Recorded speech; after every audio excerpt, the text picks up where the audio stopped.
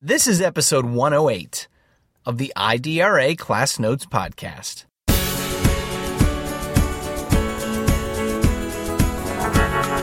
But here we are in 2012, and we use math every day. Every single person is a mathematician if they have to problem solve in any way, shape, or form. And it's not always just about numbers or data as we would normally think about it. You know, if you get a bill, if you have to purchase airline tickets. And that's what my final answer to my students used to be. You need math in order to be able to think critically, period.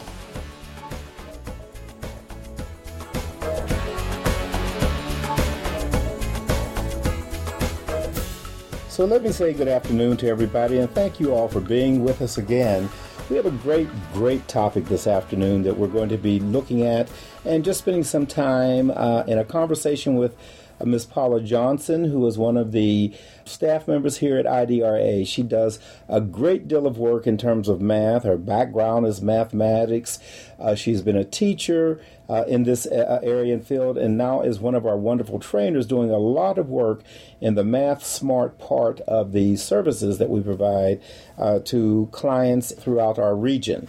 Today's topic is going to be, how does it all add up? And I've invited Paula to talk to us about mathematics in public education, and want very quickly to look at some of the challenges that we're facing, some of the things that we need to do to make more of our students math competent and really ready for this 21st century world that they will be stepping into. So, Paul, I want to thank you and say hello, and thank you for being here this afternoon. Thank you, Bradley. And it's a pleasure to have you with us. So, Paula, let's just jump right into it. Let me ask you a question that I started asking when I was in first grade. Why do I have to take math? Why is it important? You know, we talk about all the time about how teachers are asked this question on a daily basis by students. And I came to the conclusion that my students were asking the question primarily when they didn't understand what was going on in the classroom, the topic at hand. And the question used to be answered with, there are all these occupations and job fields that use math every day, as if we did not use math in our own lives.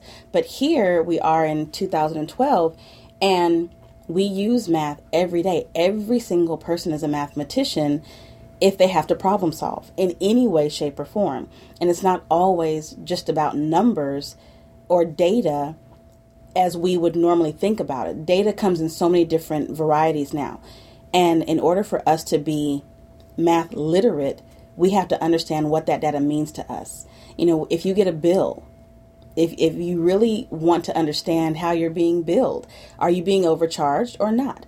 If you have to purchase airline tickets, you know, can we problem solve to get the best rate with the most benefits? You know, am I going to have 3-hour layovers, or can I get there on a direct flight? All of those are critical thinking skills that are math related. And that's what my final answer to my students used to be. You need math in order to be able to think critically, period. That's great. Let me ask you, math literacy, what are some of the elements of this literacy that are important? And are we actually presenting them or exposing our students to these different aspects of math literacy? Well, math literacy goes back to something that we talk about in a lot of SIOP trainings or sheltered instruction trainings that deal with a student's level of mathematical literacy. It's the content and vocabulary that's used in math, or are they using social language versus the academic language? If we are talking about a particular graph, are they using the correct terms? Do they recognize the correct vocabulary? Just like across curriculum, you know, in math, we may call something an estimation. In social studies, it could be a guess. In science, it's called a prediction. But to be mathematically literate, you understand that those terms all mean the same thing and are pointing to the same event. And so, like, students have a very difficult time when they learn about integers, because they've missed something or have been misled or maybe just allowed to think that subtraction was something totally different than being negative. And so when they get in elementary school and they're being introduced to negative numbers, integers, the teachers, I won't say people, the teachers do not always make a connection that this is just the removal of a number, the opposite of a number, that 5 and -5 are simply opposites. So, Paula, for years, and I say this as a former elementary teacher, I didn't want to teach science because I questioned my own science capacity. I didn't want to teach math because I questioned my own math skills. Even though I made good grades in math, I didn't have a level of comfort and confidence in myself. Is that still the case, do you think, for many teachers around mathematics? Most of the teachers that I work with at the elementary level are still a little math hesitant. And in some cases, it's not so bad because they're going to more departmental elementary schools where you have a set of teachers who teach all the math at a particular grade level. Mm-hmm. So you can invest training in a few teachers that hit your entire grade level rather than trying to train, say, a team of 5 teachers, 2 or 3 of which have math phobia. So you can really concentrate on a much smaller number of teachers to really begin training them on how to do vertical alignment. They're not out there by themselves. Mm-hmm. And so with good training, good professional development, and someone who can allow themselves to feel a little more confident about math, they can really begin a really great mathematics program. So 2 questions real quickly, one of which is, I know that you do a lot of our training here at IDRA in Math Smart. That model of professional development around mathematics seems to be very popular and seems to be a model that teachers can get their minds around and their capacity around. Is that a good reading of what's going on in terms of the implementation of Math Smart as you see it? I would think so, because math is becoming, well, in my experience in the last 16, 17 years, math has slowly become the center of attention, math and science, but still primarily math because science still needs more math than vice versa. So Math Smart really helps bring together a lot of best practices and strategies that teachers can use. It's like a toolkit, if you will. Most teachers don't do certain things because they've never been exposed to them.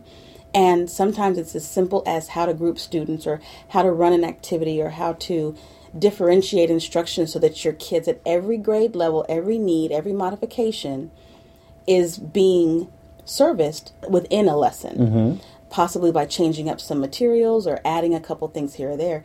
But the model that we show them, I think, gives them hope because it gives them a real world example that it's possible to do. So I'm glad to hear that because I'm also, as the director of the Equity Assistance Center, very much concerned about the exposure of math and science, STEM in fact, science, technology, engineering, and mathematics, to minority students, linguistically different learners, poor kids. Are they getting the same kind of mathematics experience across the board with their non-minority, English-dominant, middle-class counterparts? What are you seeing? I think that it's definitely coming, mainly because the accountability level is rising. Mm-hmm. We are now being held accountable at the federal level, the government of each state. Each school district is breaking it down to the teacher and identifying where are our strengths and weaknesses and how are we going to work this out. Students, especially females and minorities, are historically, traditionally underrepresented Absolutely. In the STEM sciences. But moreover, it's always been, math has kind of been for the haves, not the have-nots. But because of this growing technological world that we're living in, everyone needs to have these skills. What I am seeing, what I feel I'm seeing, is school districts, whether they are more affluent or not, are recognizing that the only way that we're going to close this gap is to also change. You can't change the students, you have to change the teaching. And not necessarily the teachers, but how they are teaching. And so school districts are really investing their time and energies into finding ways to make content more accessible. And then that by itself is you have to revamp your curriculum. Right. And some are quote unquote prepackaged, which can be very good, but I don't think anything stands alone. So you still have alternate methods that you have to initiate as well. But what I do see is every grade level, every background, everyone is trying to infuse a level of rigor, because the first thing that you know about math classes historically is that the kids are bored.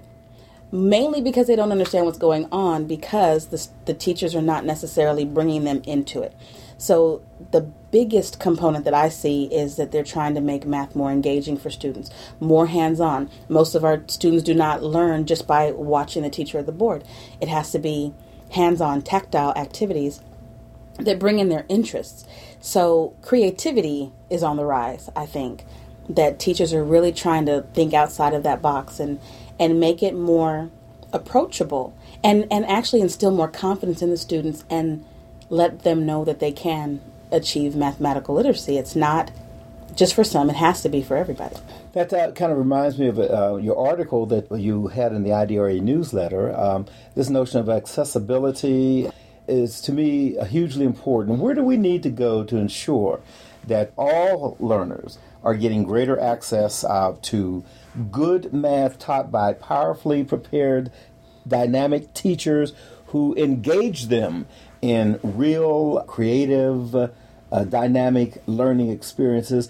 Where do we need to go? How do we need to proceed to get there, Paula, for more of our students? I know our time is running short, but give us what you can. Well, I think that it's all going to start with your standards. The standards are set, and now it's time to act on them. I think if more parents were to get involved with their students' education, not just trusting that the campus is doing the very best for that child, but hold the teacher to task, the campus to task on how is my child benchmarking? Can I see a benchmark?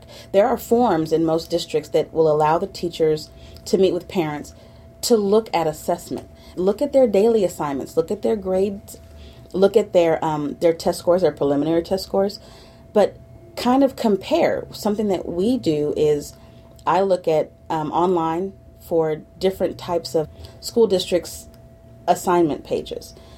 Compare it to a book. Are they on level? Are they accelerating it? Or is it, when they bring home a worksheet that's simply matching or true false, especially in math, it lets you know that the level of rigor is not being met. So it's not that you want your children to have something so hard, so difficult they can't achieve success, but we know now that children learn best when they're challenged just a skosh above where their ability level lies right now. And so when they say, "Oh, Mom, this is hard," or "Dad, I just don't know if I can do this," that's actually a good thing. But if they're breezing through their homework in a few minutes, there may be a problem. And they're not being challenged enough. There's no challenge. So another thing that people can do is go online for resources. There are so many websites out there that it will actually gauge, and they're free. They'll gauge a student's success. And there's several that I need to put up on our website. And we'll make sure that those are on the website as well as attached to this podcast so that people will have that information available to them. So, Paula, you open up just a number of different other areas that we can talk about in terms of this math readiness and how it adds up for the 21st century. I'm going to have to ask you to please plan to come back so that we can talk about some of these other aspects that you just raised in your comments just here. For those, by the way, who don't understand the term skosh, that means a bit above. A bit above. And Paula, I just want to say in closing that you are really a bit above many in terms of your ability to understand math and to communicate that in professional development situations. I really admire the work that you do here and was eager to have this opening conversation with you. I'm hoping that those who are listening in on the podcast today will check the IDRA website and go online to see the things that we have around math, Math Smart, and the kinds of things that we're doing as an organization. But more importantly, please feel free to join us again. Look at our newsletters, etc., and join us again as we continue this important conversation around math competency, math literacy, math efficacy for the 21st century, and we can talk a little bit more about how it does all add up. Paula, I can't thank you enough for being here. Thank you, Rabbi. And have a great day, everyone. Thank you for listening to IDRA Class Notes. For more information on IDRA and other Class Notes topics, go to www.idra.org. You can also send us your thoughts by email to podcast@idra.org.